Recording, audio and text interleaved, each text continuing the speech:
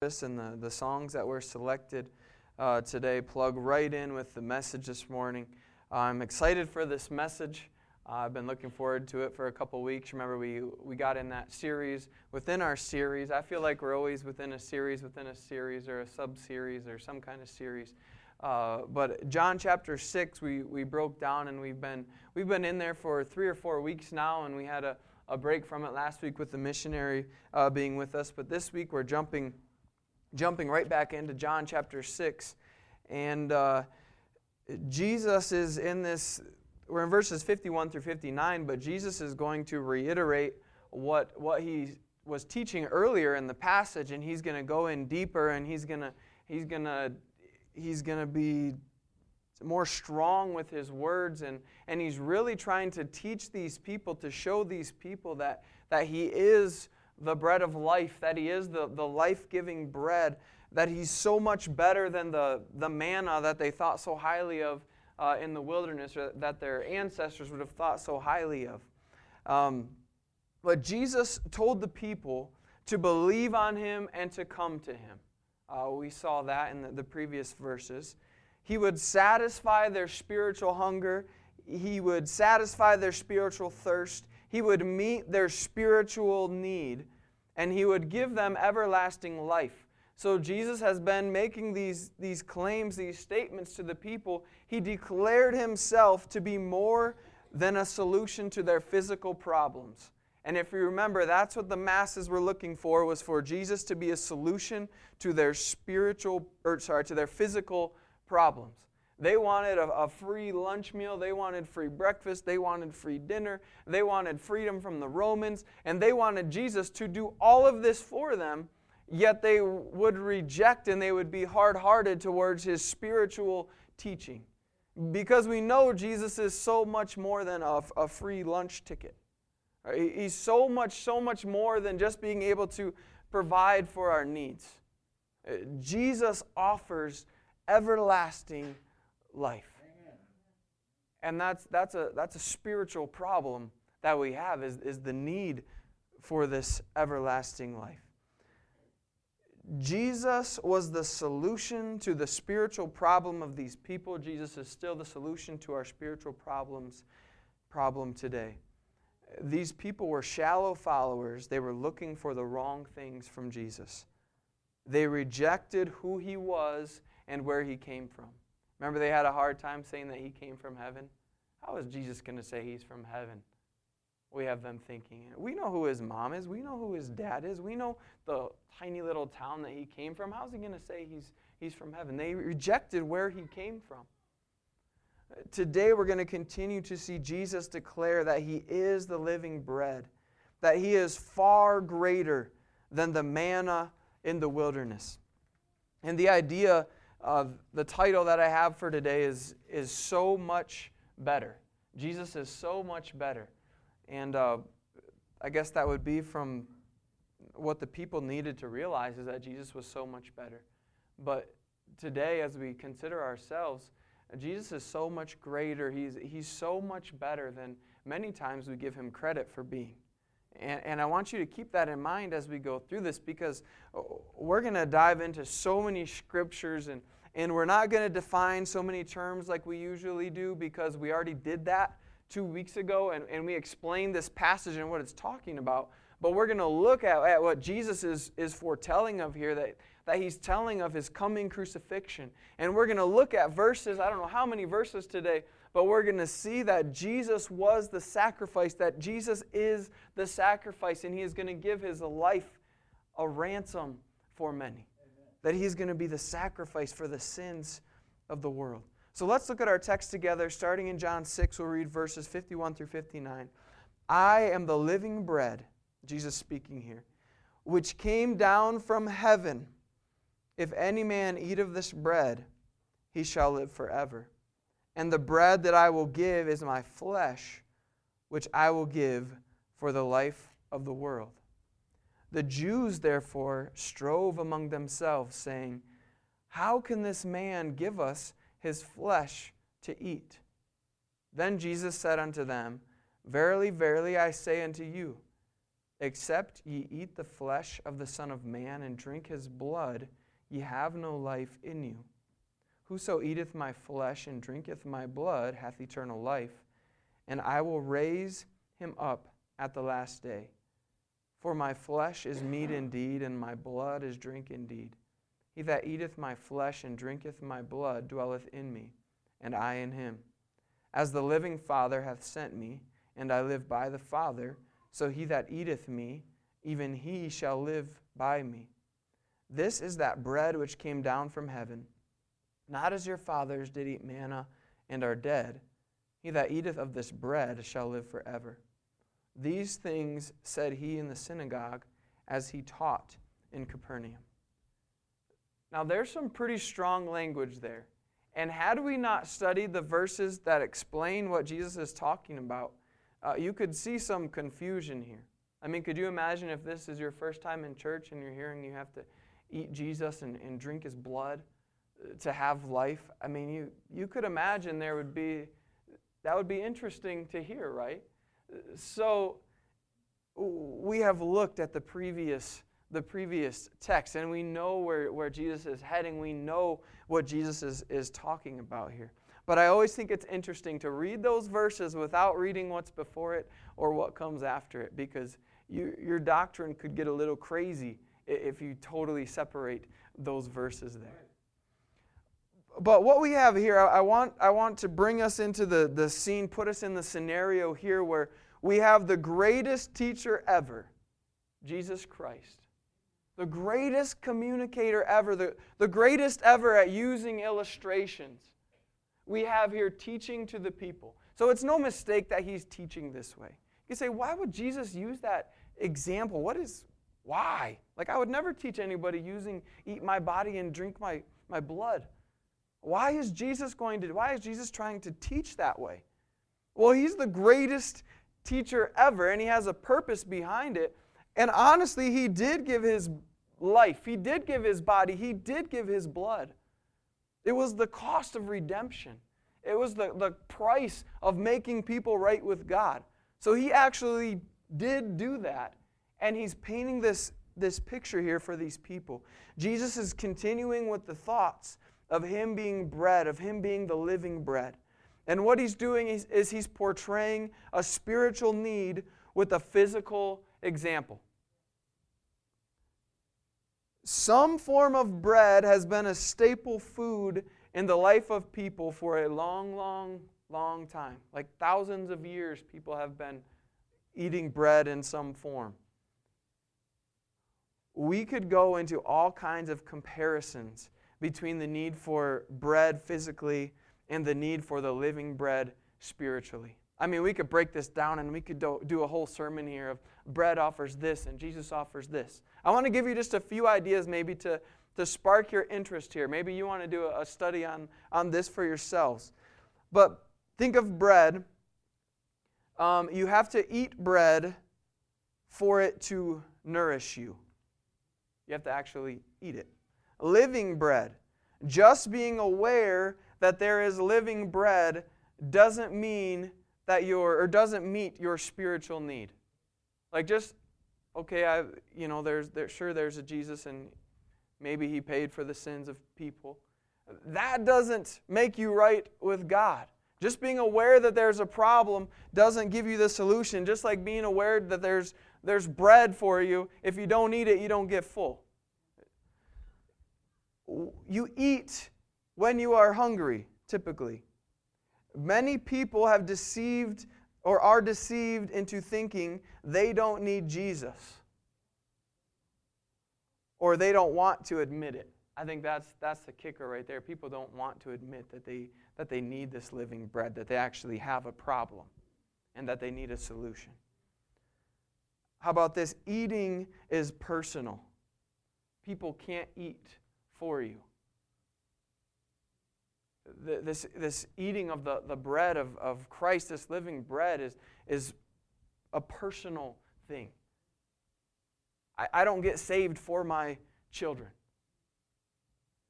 I mean, we have Paul talking about how he wishes, he could count himself accursed if his people would believe in Christ and come to Christ. But that was just a wish. It's a personal decision to eat this bread, this living bread of Christ. On and on we could go. You can see the master teacher at work here. And these people could chew on this thought for years to come. They could have these debates in their synagogues about Jesus being the bread of life and what that means and how they could apply that. So we can see Jesus at work teaching here. What we also see is we see Jesus showing grace here to these people. Remember, he knows these people are going to reject him. In verse 66, they're going to walk away from him, most of the people. But he continues to teach them.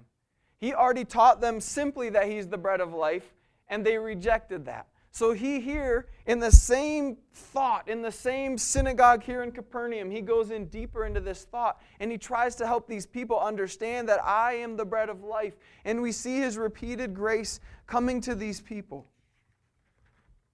He has already explained what he is talking about in the previous verses.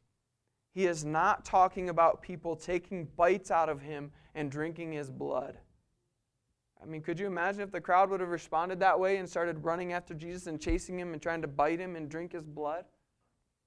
Jesus is not talking about that. The Old Testament law that they would have been very familiar with forbids that type of thing. Jesus is not teaching cannibalism here. Let's be clear on that. Jesus is painting a picture here.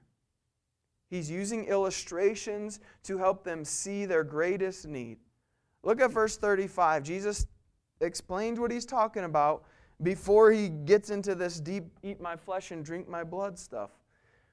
Verse 35, and Jesus said unto them, I am the bread of life. He that cometh to me shall never hunger, and he that believeth on me shall never thirst. So what is Jesus talking about when he's talking about eating my flesh and drinking my blood? He's talking about people coming to him and believing on him, not taking bites of him and drinking his blood. Look at verse 51 as we see Jesus using these illustrations to explain the people's greatest need. Verse 51, I am the living bread which came down from heaven. So we see Jesus is the true life giver. Jesus is the living bread. And he is offering himself here. He is explaining himself to the people here. Later in John chapter 10, Jesus says, I am come that they might have life and that they might have it more abundantly. Jesus is the living bread from heaven. And he's from heaven. Don't miss that part. It's not just some man that decided, hey, I'm going to try to do some stuff for these people. It is God in the flesh come down. Have you thought about that lately? God leaving heaven. Jesus leaving heaven's perfect, glorious environment to come to this earth. That's a big change. Right? Sinful people that are going to hate you and spit on you and kill you. Jesus left that to come to this earth. John 1:14, and the Word was made flesh and dwelt among us. And we beheld his glory, the glory as of the only begotten of the Father, full of grace and truth. And Jesus here is not shying away from the truth. He is showing grace, and he is not shying away from the truth. He says, you need me to have life. Jesus, the living bread, left heaven, came to this earth. He would offer himself a sacrifice. He would give his life. He would pay the price for our sins. He would offer eternal life to all who believe. Look at verse 51 as we go further. And the living bread which came down from heaven. If any man eat of this bread, he shall live forever. And the bread that I will give is my flesh, which I will give for the life of the world. So remember, to eat is to come and to believe. Verse 35. Jesus' flesh, his life, is the cost of redemption. And he is painting this picture here. You can find the concept of Jesus sacrificially, voluntarily giving himself for sinners over and over and over in the New Testament. You start in Matthew 20, verse 28. Even as the Son of Man came not to be ministered unto, but to minister, and to give his life a ransom for many. Jesus didn't come down here to be served. He came to serve. God in the flesh to serve, to offer his life a ransom for many. Galatians 1:4, who gave himself for our sins, that he might deliver us from this present evil world, according to the will of God and our Father. So Jesus gave himself for our sins. I told you nothing new today, but I want us to see it, and I want it to be fresh in our minds, and we'll get to this in the end when we pull the application from this. But let's get this. Let's consider this. Let's consider the gift Christ gave and what he went through. He gave his life so that we might have life. Galatians 2:20, I am crucified with Christ, nevertheless I live, yet not I, but Christ liveth in me. And the life which I now live in the flesh, I live by the faith of the Son of God, who loved me and what? Gave himself for me. Ephesians 5:2, and walk in love, as Christ also hath loved us, and hath given himself for us. Oh, what an offering and a sacrifice to God for a sweet-smelling savor. Ephesians 5:25, husbands, love your wives, even as Christ loved the church and gave himself for it. You see the gift? Titus 2:13 and 14, looking for that blessed hope and the glorious appearing of the great God and our Savior, Jesus Christ. See, our sin requires a payment, and Christ is that payment. He made that sacrifice. And he here is alluding to what is coming. He's going to sacrifice himself. He's going to give his flesh. He's going to shed his blood for humanity so that they can be right with God. Jesus is foretelling of his sacrificial death on the cross. And I'm so thankful he gave his life. I am so thankful that he paid the price. I am so thankful that God didn't just stop with giving us the law. Like, okay, you guys have a big problem because obviously you can't keep one of these. I mean, we stop at 10. You can't keep one of the 10. Okay, the giving of the law is God showing us that we have a problem because we can't keep them. It's a schoolmaster to show us that we have a problem. So aren't you so thankful that God didn't just say, here's the law, you guys have a problem. You're on your own. The other problem you have is that you can't pay for your sins on your own. There's no way to pay for that in yourself, but I just want to let you know you're in big trouble. Aren't you so glad God didn't stop with just giving us the law? He also gave us a sacrifice, a payment that could pay for our sins. So we could recognize, yes, I do have a problem. Yes, I do need a solution for my sin. I am separated from you from my sin, but you gave a solution. And the solution is Jesus Christ and his life and his shed blood. And he rose again from death. I am so thankful for the solution. Amen. And this solution he gave, verse 51, which I will give for the life of the world. For all those who would believe. Christ paid the price to meet the just demands of a holy God. And he is the only acceptable payment. What a gift. Have you considered that gift lately? Or are you like, man, that was 20 years ago and thanks for that? Do we consider that gift? For God so loved the world that he gave his only begotten Son, that whosoever believeth in him should not perish, but have everlasting life. Romans 3:25, whom God hath set forth to be a propitiation through faith in his blood, to declare his righteousness for the remission of sins that are past through the forbearance of God. Man, Jesus is talking about blood here. I mean, Christianity can sound a little gory, talking about giving his flesh and his blood. Well, his blood paid the price. His perfect blood is so important. It is the payment, it is the covering for our sins. Look how the crowd responds to Jesus declaring this to them. Verse 52. We probably are not surprised at this point, knowing the crowd.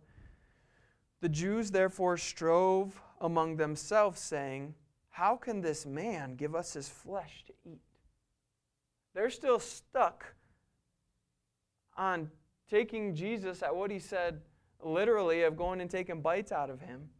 They're missing the part where he said, to come and believe, and I'll give you everlasting life. You won't hunger, you won't thirst anymore. Believe on me. They start arguing, they start quarreling, they start fighting. Could you imagine this synagogue here packed full of people who Jesus is trying to teach them, and you have them, like imagine the chaos if you guys started arguing right now amongst yourself, that you're hung up on me talking about you having to eat Jesus' body. Where are we going to get? What are we going to accomplish at that point? Especially they have Jesus in front of them teaching them. The one who you can hang on every single word he says because it's filled with grace and truth and it's absolute truth. And they get so caught up arguing here. They would have been aware that it's not okay to physically eat people. Jesus was not talking about that here. He had previously defined what he's talking about. Jesus had just declared the greatest news and they missed it. Come and believe and you will have everlasting life. Jesus, if you can picture this scene, Jesus knows what they're saying because he knows everything, but he also hears this. He sees this commotion. He hears their quarreling, and he doesn't back down. Because if you guys want to get me to stop talking, just start like talking amongst yourself and fighting, and I'll probably go ahead and make my way out and see you guys when you decide to leave. But Jesus here doesn't cower down. He doesn't say, oh man, the people don't like what I have to say. They're not believing in me. He cranks it up a little bit. He continues to declare this truth to the people. Look at verse 53. Then Jesus said unto them, verily, verily, or truly, truly, I say unto you, except ye eat the flesh of the Son of Man and drink his blood, ye have no life in you. Right? He cranks it up. We know what he's talking about. We've studied what he's talking about here. But Jesus is telling them true life is only found in the Son of Man. The Son of Man is Jesus Christ, the Messiah. Just as Jesus didn't mean they were literally to eat his flesh, he is not literally telling them to drink his blood. He is using a very graphic metaphor to show the importance of accepting his sacrificial death. Amen. He also gives insight to his death on the cross, the final sacrifice for sin. And did you catch that? The final sacrifice for sin? We don't have to keep paying for our sins or trying to earn God's favor. Jesus Christ paid that, and he's the only acceptable sacrifice. But if you think about these people here who would have been very aware of the sacrifices and the killing of the animals and doing all these things, Jesus was the final sacrifice that all of the Old Testament sacrifices pointed to. That's huge right there. That's why we don't have to kill animals on Sunday mornings. Jesus shed his blood. Those sacrifices were a picture of the coming Messiah who would shed his blood once for all. And they pointed to this Christ and Jesus standing in front of them, declaring that I am the final sacrifice. Come to me, believe on me, and you can have everlasting life. You can be restored spiritually. Jesus was and is the Messiah. He did suffer, He did die, He did raise from the dead victorious. He is the one and only way to the Father. And if you think about this crowd who Jesus is declaring Himself to be this final sacrifice, or He's going to give His blood, He's going to shed His blood for the world, this was not the Messiah that they were looking for. Remember, they wanted Him to step up and be political for them and free them from the Romans and give them food and stuff. So for Him to say, I am the sacrifice, I'm sacrificially giving myself, was a stumbling block to the Jews. Because that is not, they didn't want to think of their leader as coming in and dying and getting murdered. They wanted Him to rise up and lead. And we know that is coming down the road when Christ will rule and reign. And He will be victorious. Amen. But this, right, His death, His sacrifice is part of the process leading up to this. He was paying the price for the sins of the world. So yes, He will reign victorious down the road. He is King of Kings and Lord of Lords right now, but one day everybody's going to know and they're going to recognize it. Amen. But this thought of Him being crucified was a stumbling block to these people because it's not what they were looking for Him to be. 1 Corinthians 1:23, but we preach Christ crucified, unto the Jews a stumbling block. So you see there in the Scriptures, the stumbling block to the Jews. And unto the Greeks, foolishness. I mean, you could see how people would think it's foolishness that someone would die to pay for the sins of the world. You could see how it would be a stumbling block to someone looking for someone to conquer their foes at that time.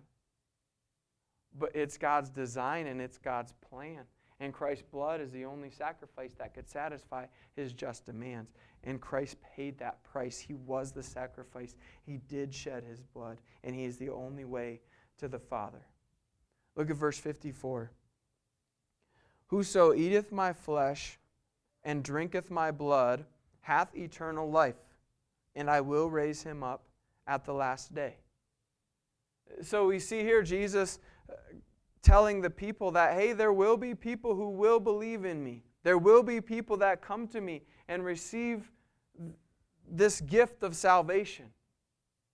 So we see Jesus declaring that, and then He goes into this almost like a list of blessings that are coming to those who will believe on Him, who will receive Him, who will eat His flesh and drink His blood here. It says they will have eternal life. He says, I will raise them up at that last day. There's a coming resurrection for the believers.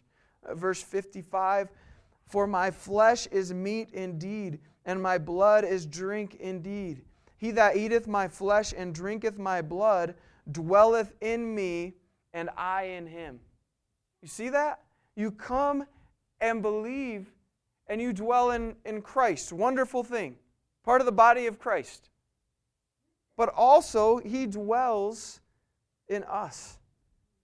There's that unity with Christ. Keep going. Verse 57. As the living Father has sent me. For me, I just underlined that in my notes. The living Father. God is alive. God is not dead. We have a God that is alive and is powerful. It says, as the living Father has sent me, and I live by the Father, so he that eateth me, even he shall live by me. We have this life-giving Father giving life through His Son to us. Everlasting life. So thankful for that. Look at verse 58. This is that bread which came down from heaven, not as your fathers did eat manna and are dead. He that eateth of this bread shall live forever. And you see Jesus referencing here what the people were so caught up on early as he starts this teaching session here. The people were caught up on, give us a sign.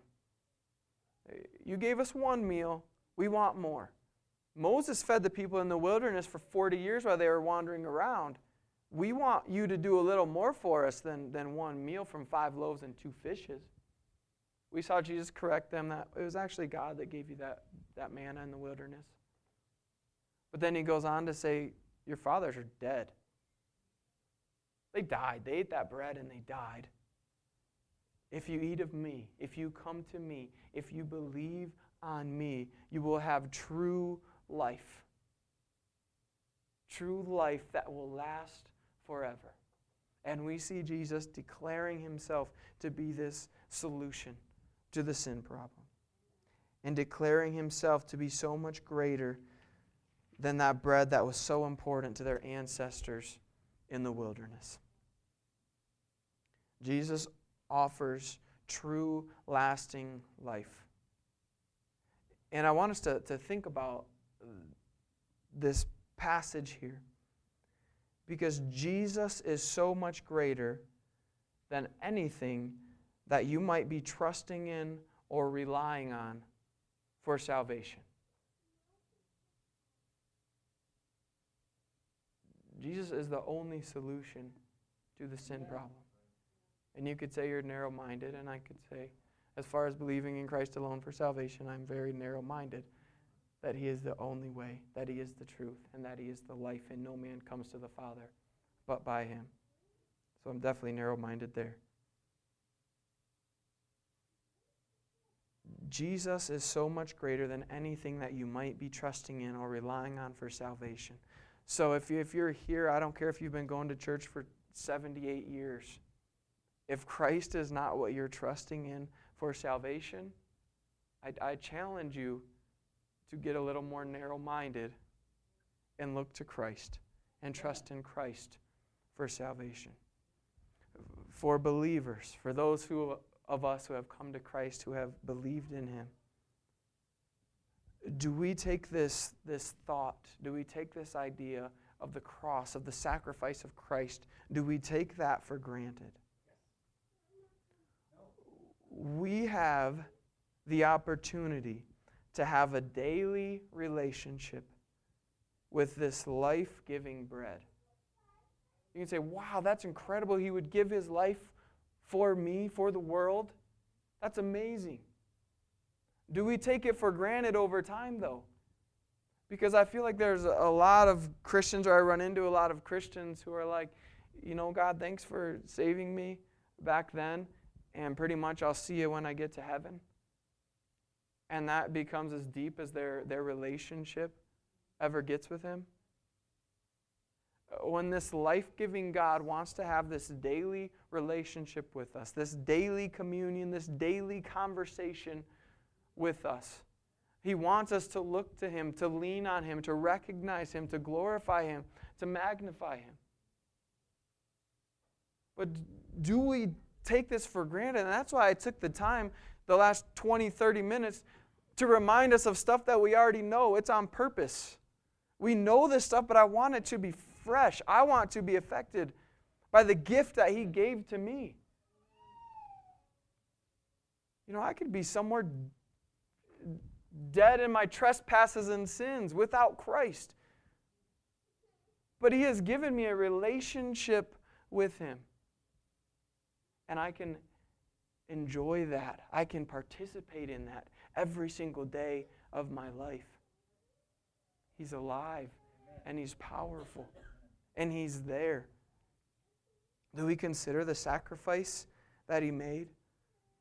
Do we praise him for what he has given? Thinking about our day-to-day, do we ever get in this mindset of God, I know you're big enough to forgive me of my sins, and thank you for that big sacrifice that you gave to me a couple thousand years ago. And then we can start to think, I've got the rest though. Like, I'll take care of the rest. Thanks for that gift. I'll take care of the rest until it gets tough or I don't like where I'm at, and then I'll kind of call on you and maybe blame you a little bit for getting me in this mess. When really we walked ourselves into that because we ignored the one who wants that relationship with us and who is there leading us and guiding us. But we have this attitude of, God, I got this until I don't got this, and then I need you. Jesus abides in us and with us. You see that promise? For those who come to him, who believe on him, he's giving life. He abides in us and with us. Let's walk with him. Well, let's not wait to call on him until we get ourselves into trouble. Let's walk with him through this life. Let's follow what he has for us, because he is greater than anything we might be pursuing or any difficulty, anything in our lives. He is greater. So much greater than anything. And he is so worthy to be praised. He's so worthy to be honored. He's an all-knowing God that knows everything past, present, and future. Let's not try to outsmart God or do our own thing because he already knows. Let's just walk with him. He paid the sacrifice. He has covered our sins. He is faithful, he is gracious, and he is truth. We can rest in him, we can rely on him. And most importantly, we should be glorifying him and worshiping him and not taking for granted the gift that he has given to us. Let's pray.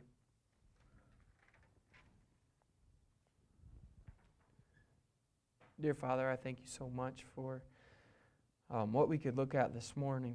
I thank you that we can be reminded of the sacrifice that you've given, that you've offered. And I pray that you'll help those of us who have come to you, who have believed on you, who have this everlasting life. I pray that we will not forget, but that we will continually and daily walk with you and be in fellowship with you and in conversation with you. I pray that you will work in our hearts and our lives. I pray that we will give you honor and glory, and that you will be the focus and the passion of our lives. In Jesus' name I pray. Amen.